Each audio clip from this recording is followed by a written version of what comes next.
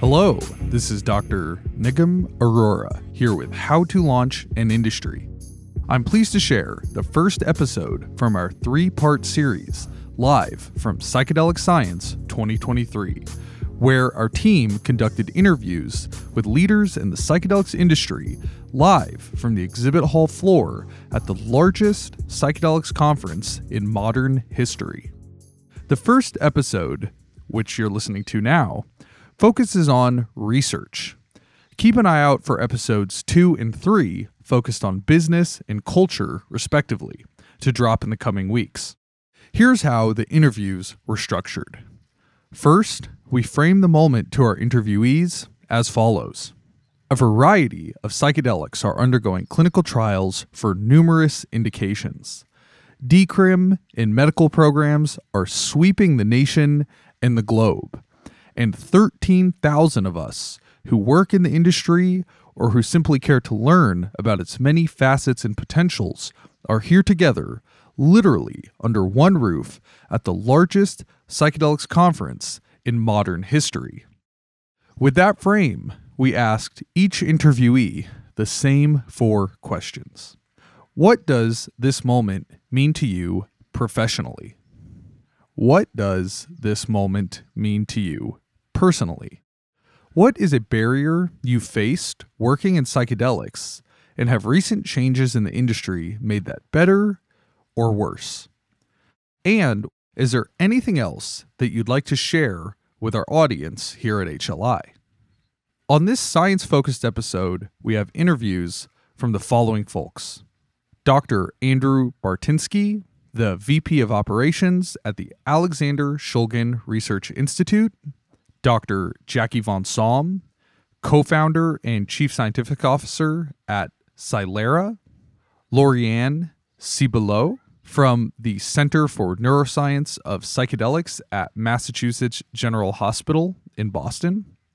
Dr. Nicole Galvao Cuejo, who is a professor at Federale University of Rio Grande do Norte in Brazil and Western Sydney University in Australia. We close out the episode with Dr. Harry McElroy, who is clinical director at BioReset Medical and chair of the board of directors at Chacruna Institute. So with that, we'll go ahead and jump into my first interview with Dr. Bartinsky from the Alexander Shulgin Research Institute. Yeah, of course. Hope you listen.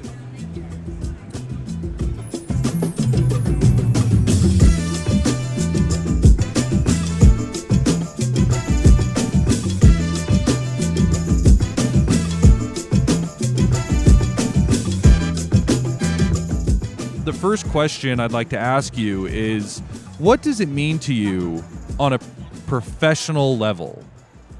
Yeah, so I think what's really happening right now is sort of an evolution of the entire industry. And you think about people like Sasha and Albert Hoffman, who are sort of the explorers in this space, sort of going out on their own at the very beginning. We've now had the pioneers follow behind them, people like Nick and Paul, the founders of the Institute.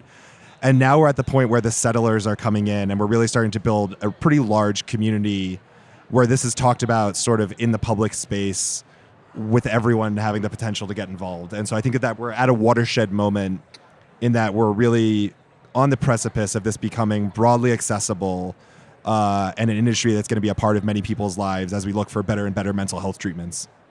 Definitely. And I like this way that you're describing it. And I heard Paul describe it in a similar way during his talk yesterday. And this kind of concept of settlers and pilgrimage and the city, and you gotta build the town square and the city block in a basic structure. You gotta put something on top of it. And it's really I hadn't really thought about it just like that, but it's one of those things that once I heard it was sticky in my mind. That's exactly why the metaphor is so beautiful, and it really reflects whenever something new and sort of edgy and perhaps a little bit dangerous takes hold, it's not going to be everyone who adopts it on day one. And so you have to be ready to sort of build that community and meet people where they are and when they're ready to sort of come in. Yeah, absolutely. Yeah. So next question, similar. What does this moment mean to you on a personal level?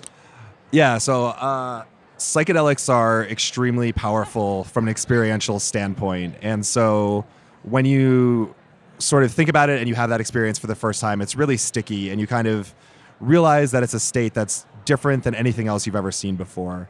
And so getting the opportunity to personally contribute to the community and now work on this in a way that hopefully I can expand the tools that are out there is deeply meaningful. And being able to hopefully help in the mental health space in particular is an area where I think there's a crisis right now, especially post-COVID. And anything that we can do to sort of help people better themselves and better their lives is a deeply meaningful pursuit. Definitely. And I will say, we have a press badge for the podcast for the conference, and I was at the press release yesterday when ASRI was kind of making the formal announcement of your two molecules, ASR, R being important, 2001 and 3001. And really just kind of plugging in with what you were saying, appreciating the effort to bring a tailored solution for the modern mental health landscape. Yeah, I think the way you're framing it is exactly right. Like, the classical psychedelics are really, really good for some people, but they're not perfect for what we're trying to get out in mental health, perhaps. Yeah. And so what we're trying to do at ASRI is provide additional tools for the tool chest that hopefully allow more people to be able to access these experiences and therapies. And so like you said, ASR 3001, we're hoping to shorten the duration of the trip a little bit while still maintaining that mental state that's so helpful for therapeutic breakthroughs. And for 2001, we're trying to bring an experience that's much more subtle and closer to a microdose effect, where we could still hopefully get the plasticity and mood and behavior change, but perhaps without the overwhelming, for some people, hallucinations. Definitely. And just another thing that really I'll just share with the audience. It was, I'll be honest, I've been doing this podcast for 3 years. I've been getting press passes more regularly in about the last year. So I haven't been to a lot of press conferences, but that press conference was so cool because I found myself in a rather intimate setting discussing with you and the two founders of ASRI about the heart valvopathy risk and arrhythmia risk of the traditional psychedelics, which folks like yourself are working to eliminate while maintaining the legacy built by Shulgin to get the best out of the molecules. Exactly. You're really at the heart of sort of what we're trying to accomplish. We're at the heart of saving the heart and the mind. Fascinating stuff. And everyone who listens to this show knows that I'm a big Shulgin fan. And anyone who's a PhD chemist in psychedelics, I don't know what you're doing if you're not, right? Yeah. So, I mean, the number of compounds that he was able to develop and the diversity of experiences that he was able to sort of put out into the world, I think was really fundamental in sort of laying the foundation for where we are today. And all we can do is try and live up to the legacy. A pioneer of large animal studies, among other things. Yes, he had his unique techniques, though at the time there were many, many fewer tools available to scientists to even study these compounds. And so I think he had a deep-seated personal belief that this was something worth pursuing, and he was sort of willing to put himself at risk to explore. Well, he got his face on the cover of Time magazine over it, right? So... Yep. Wow, listener, you can't see me. I rolled my eyes really hard right after I said that. So anyways, just to continue with the interview. So we've all encountered barriers working in psychedelics. Even with the recent evolutions, changes in the industry, it's not easy, and it hasn't been easy. Yeah. So I'm hoping you can share one barrier that you've dealt with and how the kind of recent evolution has changed that. Maybe it's made it easier. Maybe it's made it harder. I'd love if you could just share about a challenge you've had. Yeah, 100%. So I'm a serial entrepreneur, and I started my career working in medical devices before getting into other pharmaceutical pursuits. And when I told a lot of my friends from the industry that I was going to go work on psychedelics, I was sort of met with a little bit of a side eye. And so especially on, the serious people in the pharmaceutical industry who are working on creating medicines, there's still a lot of skepticism. And so I think part of the next generation of this movement is going to be, how do we address that skepticism at scale, and how do we come with data in our hands to show that these medicines are really super effective and are in the same boat as any other medication that you would prescribe to a patient. And even to go a little deeper on that one, I forget who I was speaking with.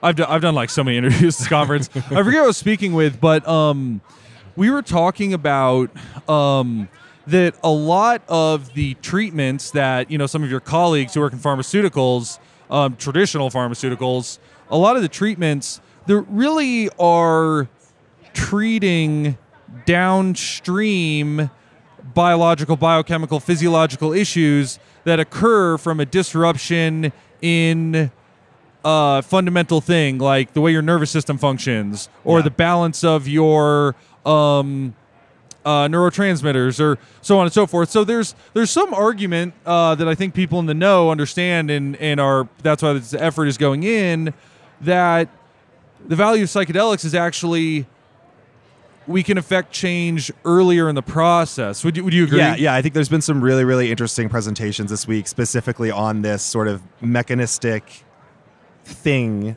that psychedelics are doing to the brain, as opposed to what something like an SSRI is doing. And so trying to actually affect structural change in the brain to help to change the way it is wired, to try and change our thought patterns and behavior patterns, is a really fundamental shift in the way you're treating mental health, which has been historically, you're right, trying to balance neurotransmitters and trying to, see what you can do there. Right. So, I just want to open it up here at the end. If there's anything else you want to share about, it's up to you. I think it would be cool to talk a little bit just about what is ASRI and what are y'all doing there? I just, in case of listeners aren't familiar. Yeah, no, I think it's great to give sort of a historical overview of how we got to where we are today and where we're hoping to go in the next 2 to 5 years, let's say. And so Nick and Paul both directly worked with Sasha throughout the course of his life. And once he passed, Anne became involved with Nick and Paul and helped to found ASRI. And so what we've been doing since we were incorporated in 2021 is trying to really develop new compounds with therapeutic potential. And so we're really excited to announce those first 2 leads that we're interested in pursuing. But obviously there's many, many more where that came from. And there are also many, many different modalities where these drugs could have really important therapeutic benefit. And so over the next year or 2, we're going to be working on those first 2 compounds, getting them into the clinic, starting to see if we can get some of that evidence to back their use for therapeutic indications, and at the same time keep building the legacy and library of compounds in the space to see what else is out there and keep exploring. Absolutely. Yeah. Well, Andrew, thank you so much for taking some time to talk to us here at HLI. We hope you have a great rest of the conference, and I look forward to seeing you oceanside when we get back to San Francisco. Yeah, it was great to meet a neighbor who probably lives a half mile away from me, 1,000 miles from home. This, even though I'm extending an interview here, I'll just share a story with the interview. So Andrew and I, as I already mentioned, we met yesterday at the press release, and we just started chatting. Turns out we both live about 4 or 5 blocks from the Pacific Ocean and about 4 or 5 blocks from each other. Yeah. And it's just one of those things where sometimes you wonder why 2 people find themselves in 2 different places, and then sometimes you don't wonder why. It just makes sense. Yeah. So anyways, pretty cool. Yeah. All right, listener, thanks again. Andrew, thanks again. Thank you so much. It's been a pleasure. We'll be back soon.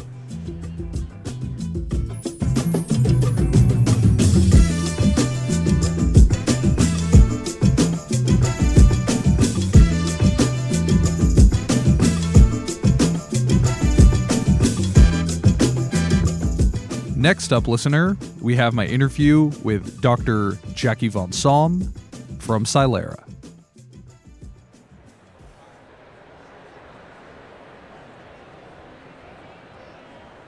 So, Jackie, I want to ask you, what does this moment mean to you on a professional level?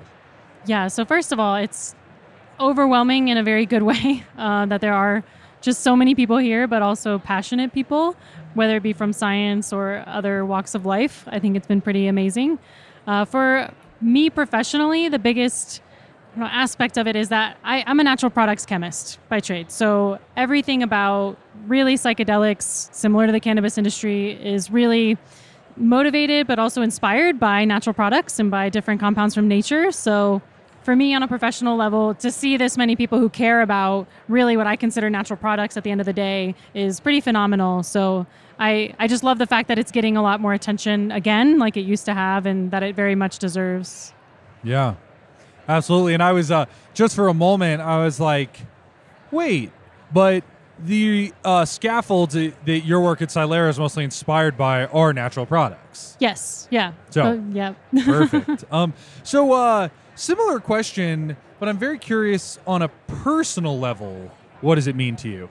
So for me personally, I'd say I've already noticed my conversations here quickly turn to how someone is doing on a much more emotional and spiritual level than necessarily just coming right up to me and asking me how business is going, how much money someone's making, how much. I mean, there's just the state of consciousness and where everybody's mind is at is so much more open. And I've had some people who I know run VCs for tens, hundreds of millions of dollars, and our conversation within 10 or 15 minutes turned into someone's very personal life, and they were almost in tears. So I just love that openness. And so for me personally, those are the kinds of relationships I'm here for. That's what I live life for, is to have these more open conversations and not really be guarded like a lot of the biotech and pharma industry can be sometimes. So I've really appreciated it. Absolutely. I will say, I'm kind of interviewing myself now, but I just want to jump in to identify is that just sitting here, I mean, we're live on the exhibit floor, right? We're right on the corner. And just sitting here as I've been doing these interviews and just smiling at strangers. I have smiled at no less than like 100. This is not an exaggeration in any way. I've smiled at no less than 100 strangers today. Yeah. Just walking by this booth, and most of them smile back at me. Yeah. And it's one of those environments, I live in San Francisco, even I've been out here in the city in Denver. It's like, it is kind of funny. I leave the conference center and I'm used to just like smiling to everyone, all these strangers. And then I go outside, I'm smiling people and they're not smiling back. And I was like, oh yeah, okay, I'm outside my psychedelic safe zone, Right, yeah, exactly. So, okay, the next question, Jackie, is about barriers, about challenges. So, can you share one barrier that you've encountered when working with psychedelics, and share a little bit about if the kind of current evolution of the industry, this moment we framed, is that helping remove that barrier, or is it making it worse? Yeah, I think that's a really good question, actually, about whether or not it's really helping or making it more complicated sometimes. Yeah. I think that the biggest barrier we've usually had, being in more of like the biotech pharmaceutical kind of space, I'd say, for psychedelics, has been that the synthetic compounds and a lot of these other aspects of what we do are really not valid in this space sometimes. And I think that being able to really bridge the gaps between groups of people that are really interested in more of the natural medicine and the history of psychedelics versus kind of the newer, more scientific, research-focused, more biotech probably model. Yeah. I think really bridging that has been probably our biggest barrier since the beginning. Honestly, I feel like it's gotten better, but I do feel like we'll still get a lot of questions around, whether or not our company is just trying to make the next SSRIs. And it's just like, well, no, the goal is to be much, much, much better than anything that's really happened previously in that space. But I think that, honestly, I think it has gotten better, though. I don't think it's gotten worse, because I think it's also, as MDMA goes through phase 3, as these other companies go through multiple phases of clinical trials, and I think as more people recognize that quite a few psychedelics are actually synthetics, they're not natural compounds, like MDMA, ketamine, LSD, like we have quite a few examples. I think it's actually gotten quite a bit better for us and the model that we have. So, yeah. Absolutely. Yeah, just like funny anecdote, they have these press release sessions here at the conference. I was at a press release for the Alexander Shulgin Research Institute. And they were talking about, kind of like you did at Silera, where you had the announcement for your new compounds. So they did a press release here at the conference for announcing 2 of their compounds. And there was a guy sitting in the front row in there who I got the impression that he was like a YouTuber. He was like streaming at his tripod and his camera, which is fine. I mean, that's cool, whatever. But he clearly was not up to speed on drug development in the psychedelics industry or anything like that, because or anything about Shulgin Institute, because he asks, "Can you tell us about the extraction process?" And it was just one of those moments where it was like, this is synthetic chemistry. That's the wrong type of chemistry. This is like, so it was just kind of one of those moments in your comment kind of reminded me of that. So for the last question, Jackie, I'm going to first say, just say anything you want here. I'm just curious what you want to say, but I'm just going to pose a question that you can answer or not answer. I'm interested for you to share with the audience a little more about what you're saying about what you're actually doing at Psylera, what you're creating, what you're pursuing in drug development. Can you just share a little bit about it? What are you working on? Yeah. So our focus pretty much the entire time we've started the company was how do we create more accessible psychedelics? So we really knew that a lot of the current models weren't going to be accessible to a lot of people, whether it be financially, whether it be logistically, manufacturing, whatever it might be.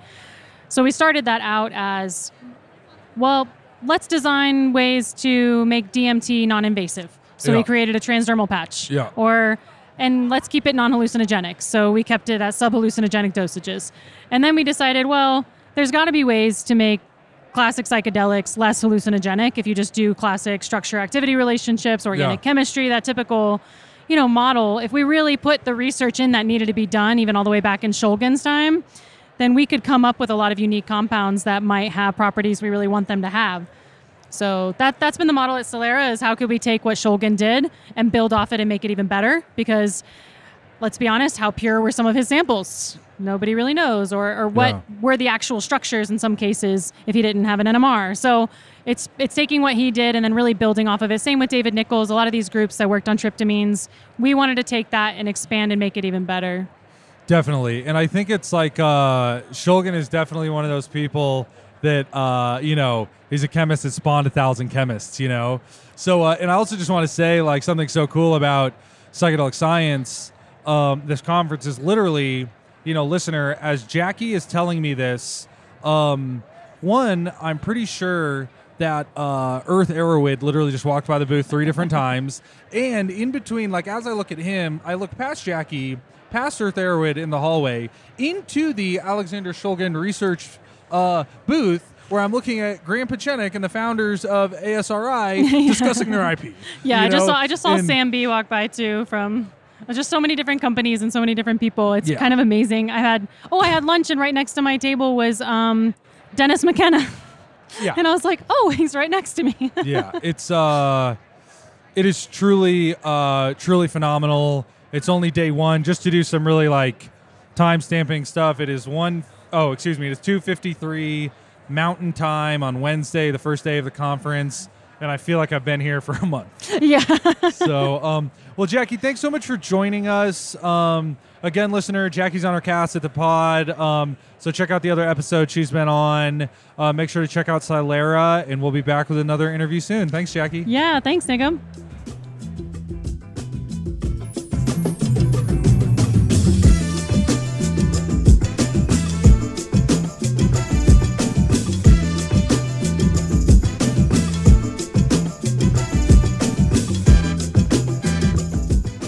All right, listener, we're going to take a short break for a message from the sponsor of this episode, and we'll be back with 3 more fascinating interviews from Psychedelic Science 2023.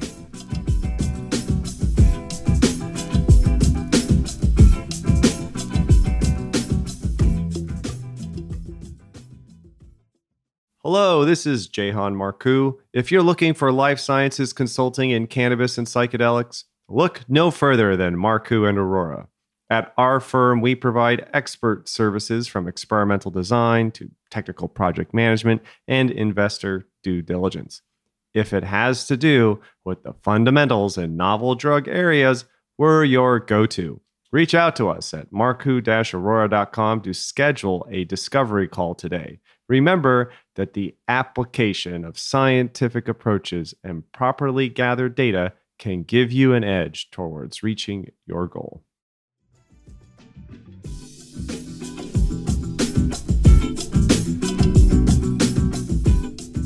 Next up, my colleague, Dr. Neil Ritter, who is supporting the HLI booth at the conference, interviews Lorianne Ciboulot from the Center for Neuroscience of Psychedelics at Massachusetts General Hospital. I want to ask you, what does this moment mean for you on a professional level? Well, so as you said, I'm the program manager for the center at Mass General, and we also go by CNP. So you know the history of Harvard with psychedelics, and finally having a center at Mass General, which is associated with Harvard, that has psychedelics in the title is already a great moment in the history of the psychedelic renaissance. And being here in that capacity is really a special moment because I actually work remotely, and this has been a moment for me to meet a lot of the people that I've collaborated with and interacted with over the past 2 years since I've had this role in person. How long has the Center for Psychedelic Research at Mass General been around? 2.5 years at this point. Yeah, it launched really during the pandemic, and the center launched as a virtual place and as part of the hospital. And you can think of it as an umbrella for researchers and clinicians at Mass General who are interested in doing psychedelic research and investigating psychedelic medicine and psychedelic care for their patients. And as things are coming back in person, so are we, and we're really excited to be here and be here on behalf of Mass General at the conference with everyone else really in the field. Yeah, well, it's really amazing for Mass General to be participating in a conference like this. I agree. So how about on a personal level? What does it mean for you to be here to you? Right. Well, on a personal level, it's also really interesting because a lot of my friends are here. And, I'm involved with psychedelics at Mass General through my job, but also I do harm reduction work for the Zendo project. And I get to see people that I've interacted with in very different contexts than, a conference. And it's lovely just to see everyone who cares so much. A lot of people here are people who are here out of vocation and really like a call for their personal interest and professional endeavor at the same time. And it's interesting to see these different crowds collide, and they're actually not all that different. A lot of us actually belong to the psychedelic movement in multiple different capacities.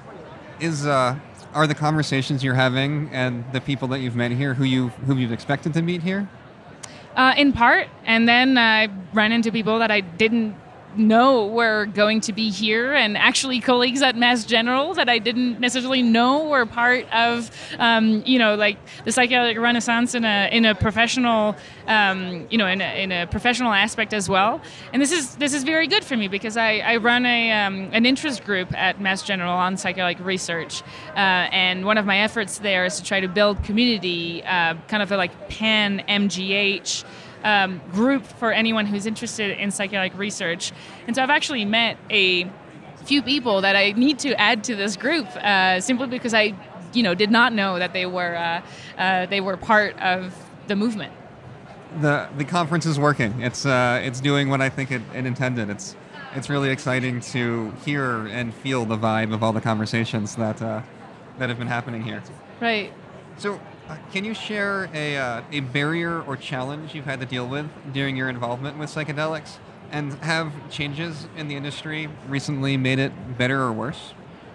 So that's a good question because there's obviously a lot of different obstacles, and I think that everyone lives these obstacles differently, but by and large, there's kind of overarching themes in terms of what the field has to deal with as a group.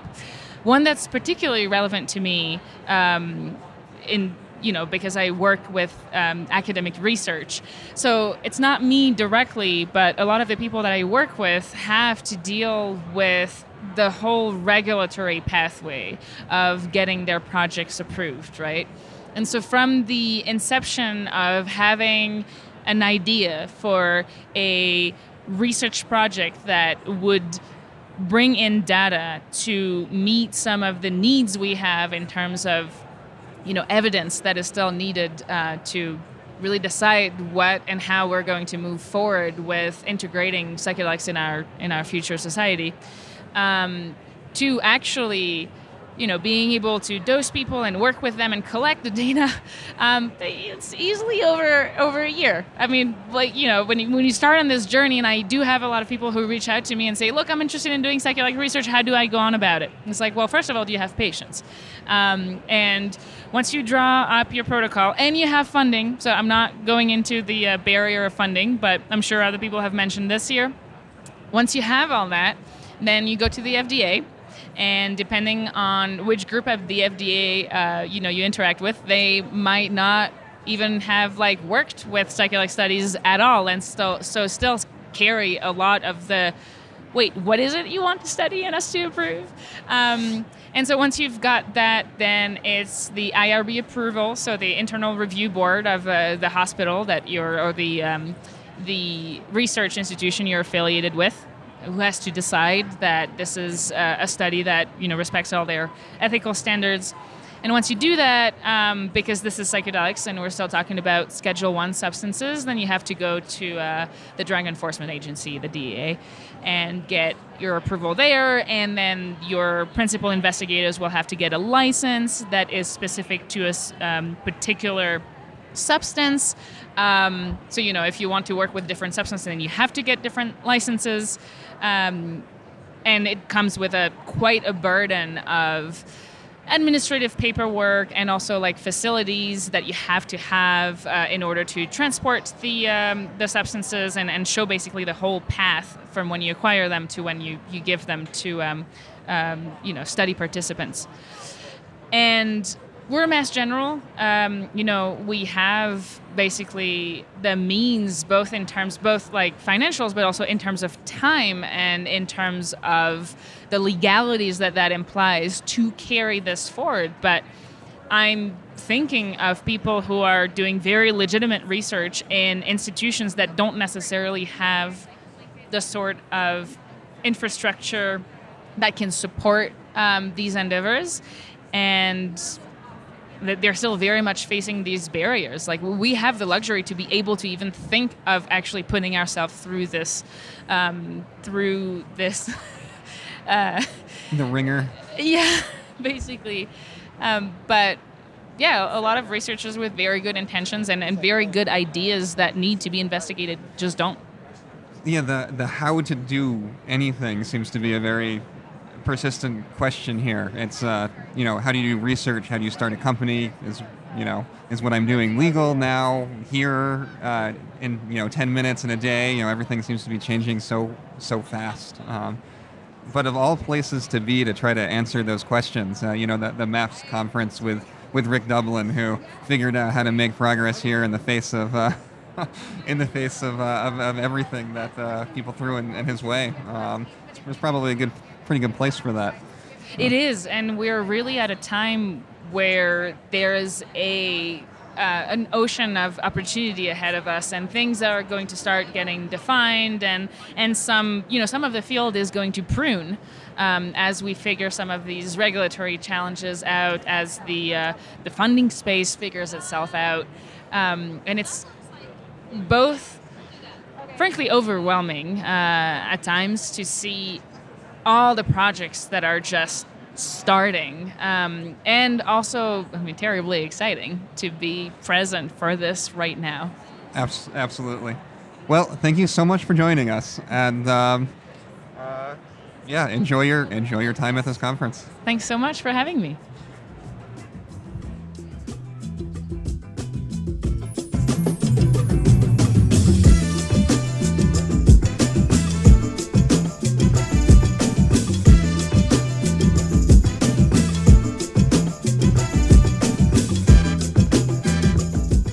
This next interview is a real treat, as our guest is a leading clinical researcher of ayahuasca, pure DMT, and ketamine in Brazil.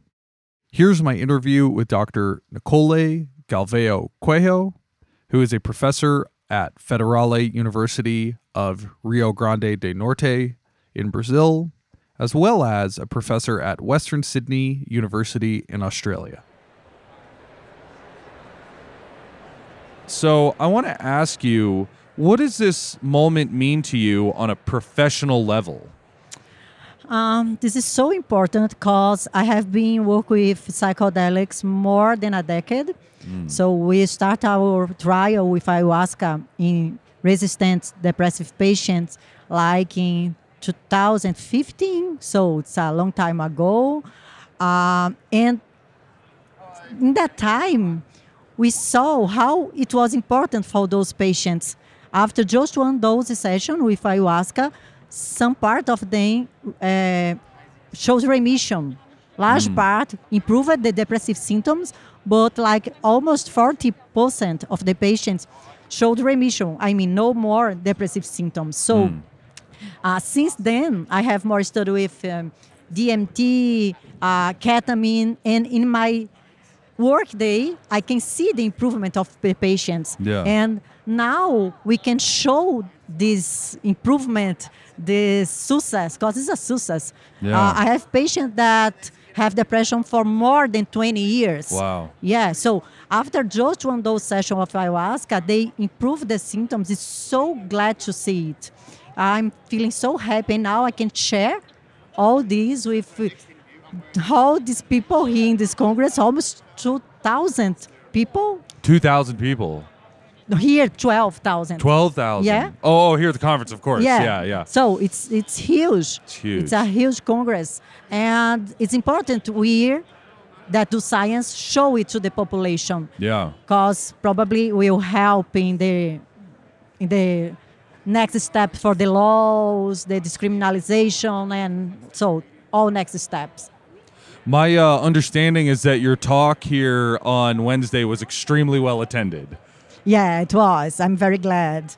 And, I had nothing to do with organizing this conference, but I just want to say as a attendee, as a sponsor, as an exhibitor, as a scientist, I'm so happy to have you here with us and bringing that your research from Brazil, from the home of ayahuasca, here to the conference, because that's something, it's so easy to get stuck in our own worlds, it's United States centric or whatever, but it's not, it's worldwide. These things come from different places. So incredible to have you here with us.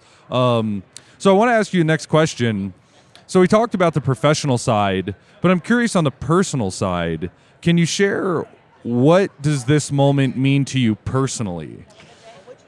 So personally, it's a pleasure. I'm so glad to be here. As I said to you, I can show all the study and all the results that we have doing too many years.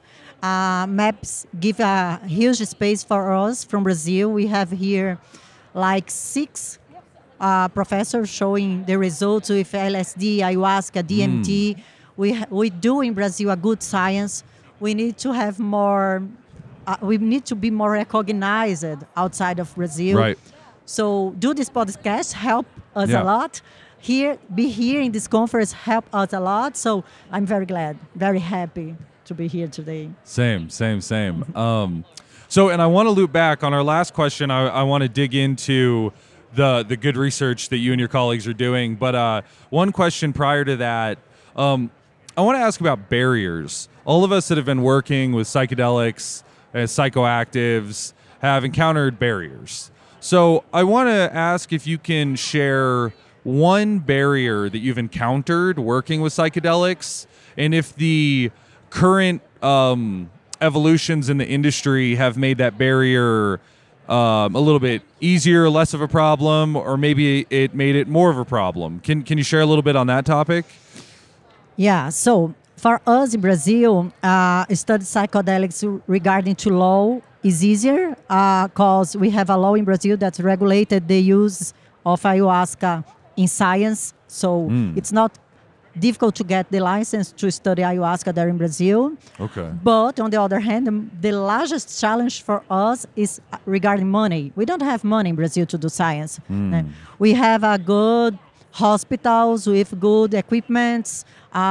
In our studies, we always do, beside the investigation of clinical response, we also analyze biological response.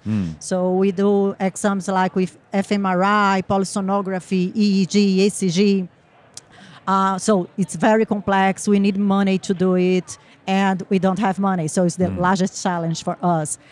And we need that this venture capital and the agents outside of Brazil look for us to try to help us in Brazil, because we do high-level science there. So, yeah, we are there waiting for people outside of Brazil in the rich country look for us and help with money. Thank you for sharing. That is a theme that we've heard from a few different groups we've done interviews with. The funding for valuable research and other valuable areas like protection of indigenous reciprocity and knowledge, funding being an issue. So I would like to, when we publish this episode, we'll make sure to share some links to your studies, or if there's somewhere where you are using as an intake for people who are interested in funding, or we'll just we would like to use our platform here at HLI to help you get the word out and see if we can bring more attention to your work and see if we can help a little bit. This is great. This is great, because outside of Brazil, people use it to looking for and see results with psilocybin. So ayahuasca is not so popular outside of Brazil. It's my personal view. I give many talks. This year around San Francisco, I gave some talks there, and most part of the people that just was aware about psilocybin, ketamine, and a little bit about DMT and ayahuasca. So we need to make it more popular. And it will help a lot. Thank you. Of course. So, last question I wanted to ask is, you were sharing with me just before we jumped on the interview about your research and how you're not only doing research with ayahuasca, but you've also begun doing research with clinical trials with pure DMT. Could you share a little bit about just a little bit more about the research you're actively doing from a high level, just to share with our audience, specifically the type of clinical work you're doing? Oh, good. So I have studies for depression since from traditional treatments, with commercial antidepressants, and it's together with meditation, yoga, exercise. But this type of trial is for patients without resistance treatment. And for patients more severe, I have been doing trials with ketamine, ayahuasca, and now we start to do trial with DMT, the pure DMT, because there is two main reasons. One is DMT has a faster action than ayahuasca. So we validate a protocol, a clinical protocol with DMT, it will be easier because it's faster, so low cost. And the other thing, it's ayahuasca, there is a connection with religion and indigenous peoples, and there is a conflict for us how to integrate the clinical field with religion and indigenous knowledges. So it's very difficult for us how to validate a clinical protocol and not integrate the religion part, So for us, start to do a trial with DMT was a solution for it too, not just about the characteristics of DMT regarding to time response, but also regarding to this connection with religion. And so. Definitely. And it's, that's so interesting to hear. And coming from Brazil, where that's the ayahuasca is a significant part of the culture, and as you're saying, there's religions that it's integral to. That's just so interesting because in the U.S., there is this kind of religious aspect of psychedelics, and we have these psychedelics churches and all this, but that's a little bit different than what's happening in Brazil. So that's really really so interesting to learn about you doing studies that are appreciative and respectful and inclusive of the religion aspect as much as you can be in a clinical trial, right? Or at least thinking about recognizing it, but then also separately using the pure molecule where that's not necessarily something you need to recognize or focus on, right? Exactly. Actually, we isolated the DMT from other plant, not the same plant that is used in ayahuasca brew. So, for us, it's easier to work with it. Yeah. Because, as you know, in science, we can integrate science and religion. It's a little bit difficult. Our trial was completely apart of religion aspect. It was very clinical, very medical protocol. But at the same time, we recognize the value of religion and they use ayahuasca in religion, the social context. We recognize the value of indigenous people and knowledge. So, for us was an option to migrate to isolate DMT to facilitate all this challenge regarding religion and indigenous people. Yeah, I'll just say, I don't have a knowledge of any of these religions related to ayahuasca. I just don't. I personally am not very familiar, but I do notice that just in the last 3 years since we've been doing this podcast, and I've been diving heavily into learning and reading about psychedelics and in a variety of ways, and learning more about indigenous use and how, from what I've read, it's just more integral to the culture itself. I think what I'm trying to say is in Western culture and American culture, there seems to be the drug experience, the therapy, which is, kind of a rigid therapy, which can be connected with a drug experience.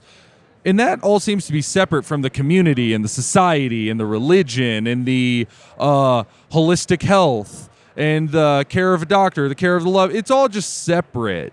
But what I've kind of come to understand, and you tell me if this is right or wrong, what I've come to understand is in many indigenous cultures, these things are more connected. And the ceremonial or medical use of psychedelics is more plugged in rather than kind of separate. Exactly. Yeah. Exactly. So, but it's interesting because in my mind, I believe that the two different pathways is important. I mean, I believe that is important. We have all this context about the psychedelic use and the connection with indigenous people and religion. But at the same time, I also believe that this other way, I mean the medical way and the clinical way to use psychedelics is also important because it's not everybody that would like to be part of a religion. So I believe that the two fields are important and must be keeping. And we can provide a better mental health in this way if we have these two options. That's actually another theme. I was at another conference. So I live in San Francisco. We had a conference there, the Psychedelics Therapeutic Drug Development Conference, which our podcast had a partnership with. So I was interviewing some folks there, and I was talking to someone at the conference, and they're doing pharmaceutical drug development. They're actually doing drug development funded by the United States Department of Defense for the military for psychedelics-based mental health therapies, right? And so I asked him, I said, hey, what do you think? There's all this controversy about and jostling, should these things be medicalized? Should they be pharmaceuticalized? Or should they just be decriminalized? Should they be available in a dispensary like cannabis? Like, which one's right? Which one's wrong? And this person said, I thought it was very wise. He said, it's so simple. There's room for everybody. Exactly. Why I does it need to agree. be a controversy? Why does it need to be right and wrong? Different people are going to have different preferences. And I think that's exactly what you said, right? Yeah, exactly. So- No doubt. There are many different ways of use and get benefits from psychedelics. Yeah. Maybe if you need to have a disease and get the psychedelic to make you better. And it's important here, I highlight a theme that comes in my mind. We are talking about mental disease, the use of psychedelic for mental disease. But for instance, I have a study that shows that ayahuasca reduces inflammatory biomarkers. So I believe that in a few years, we're going to start to see the use of psychedelic for other type of disease, like inflammatory disease. Yeah. Maybe chronic pains, autoimmune disease.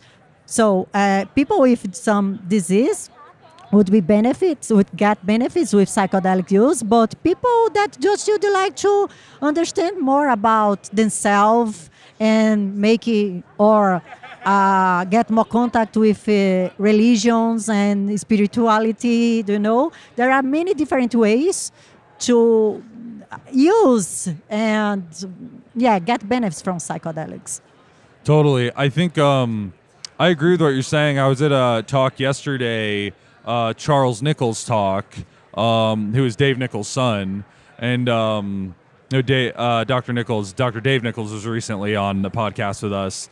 But together they've started a new company specifically pursuing psychedelic compounds for inflammatory diseases. So it's happening, and it's happening with some of the most well-respected researchers and chemists in the field. And then today at the conference, there's a panel which Robin Carhart Harris, who is at UCSF, is on that panel, and they're talking about psychedelics for pain, exactly like you're saying. So it's definitely happening. So anyways, Nicole, thank you so much for coming on the show. I just want to make a funny comment. Usually for these quick interviews at the conference, we've been capping them at 10 minutes. You and I have been chatting for 20, and I want to say a new rule for interviews on the show at conferences: if you come from another continent, we'll give you double the time. That's great. That's great. It was a good catch up. I'm very glad to be here. I would like to thank you again, and thank you for watching or listen how to launch an industry. Of course. Well, it's been so great to have you, and we'll see you again soon. Thank you. Bye.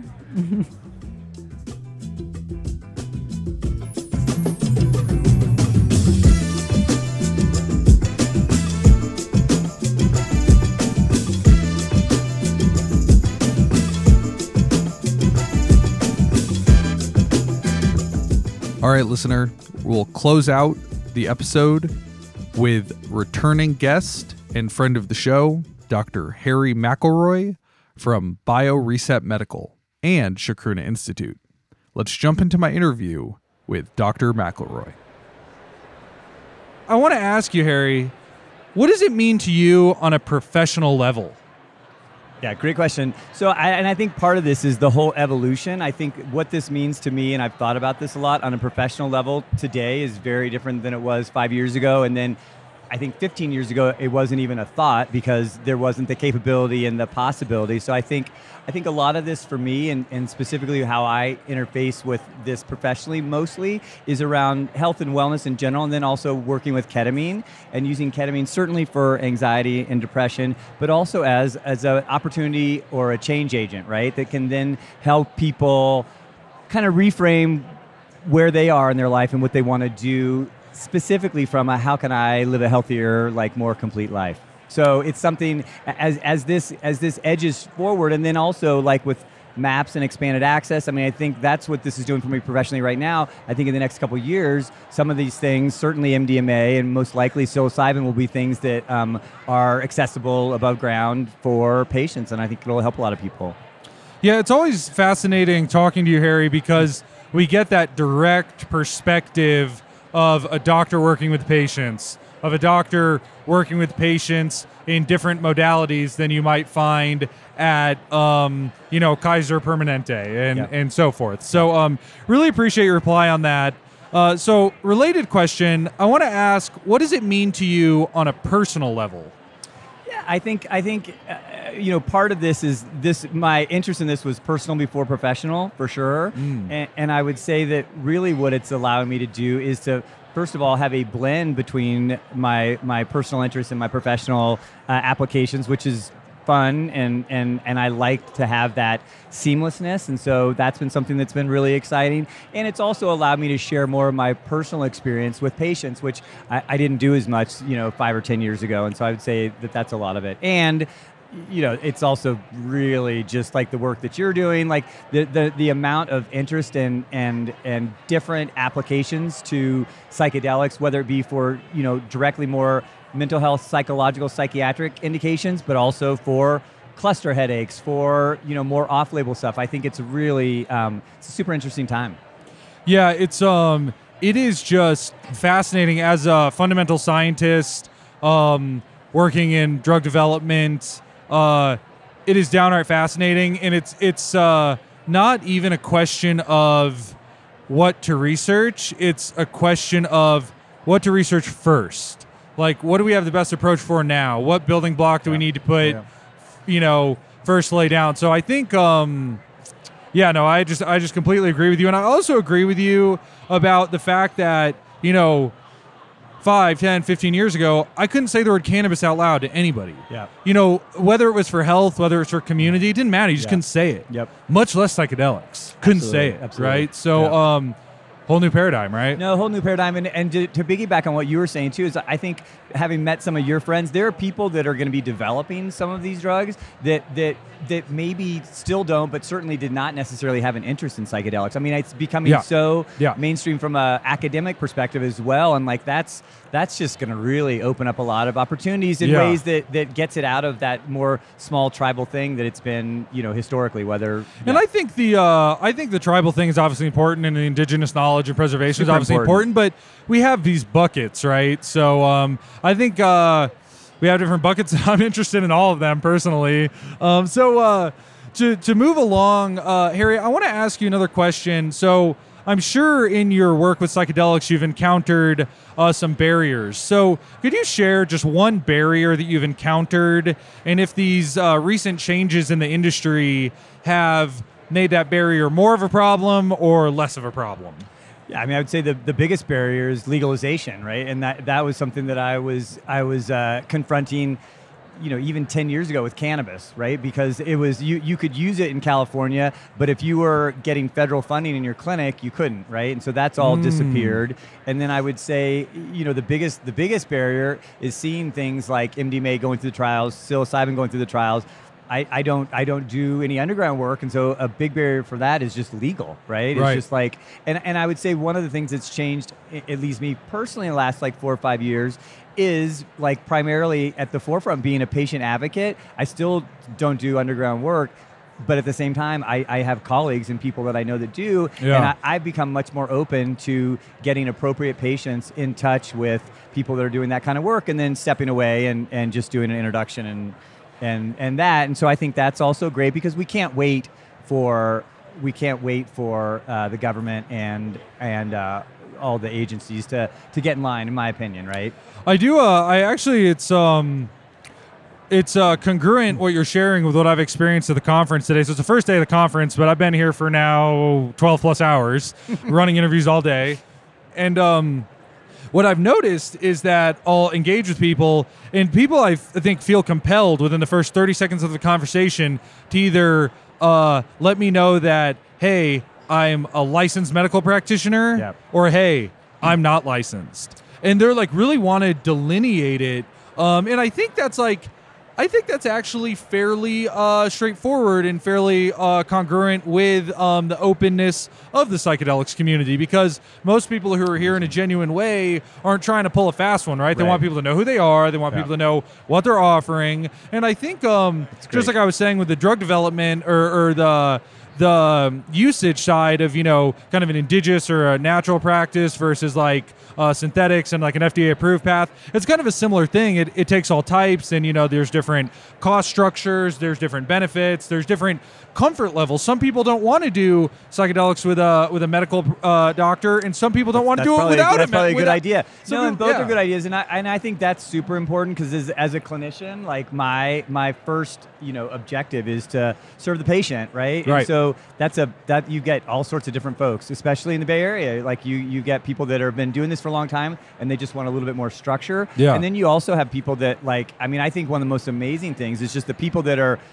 opening up, that are either cannabis naive or psychedelically naive, that all of a sudden are seeing the data, seeing how people benefit, seeing friends benefit, and they're getting a lot more interested. But that still doesn't mean that they want it in anything other than the setting that they are looking for. Right. Well, Harry, I want to just give you the opportunity here at the end to share any other thoughts you might have in this moment. I mean, this is also my first day, and I would not say it's overwhelming, but it's definitely not underwhelming. And and definitely so not. maybe I'll circle back on day 3 or 5 and say something. But I mean, I think ultimately, like, this is very positive, and I think that we are a culture of a lot of different people, and I think that having the openness in the space for people to come and voice their interests and opportunities, I think is super good. Yeah. Well, let me say this. Harry, you are now a third timer on the pod. I believe you were on. Were you on Disruptive Realms with Bia? I was on at the Red Barn in Mendo. Yeah. So no, live from Mendocino, you were on. You did one other with Bia. With Bia in my greenhouse. Yeah. So Harry was on. If listeners, if you're enjoying what Harry's saying, check out Disruptive Realms, which also has Dr. Bia Labachi, founder of Shakruna, and then he's also on the Live from Mendocino episode, which we recorded up on the coast in Mendo. Yeah. Incredible stuff. So, Dr. McElroy, Harry, thank you so much for joining us. Hoosiers forever. Hoosiers unite. And we'll see you real soon. Sounds good. Thanks, Nigam.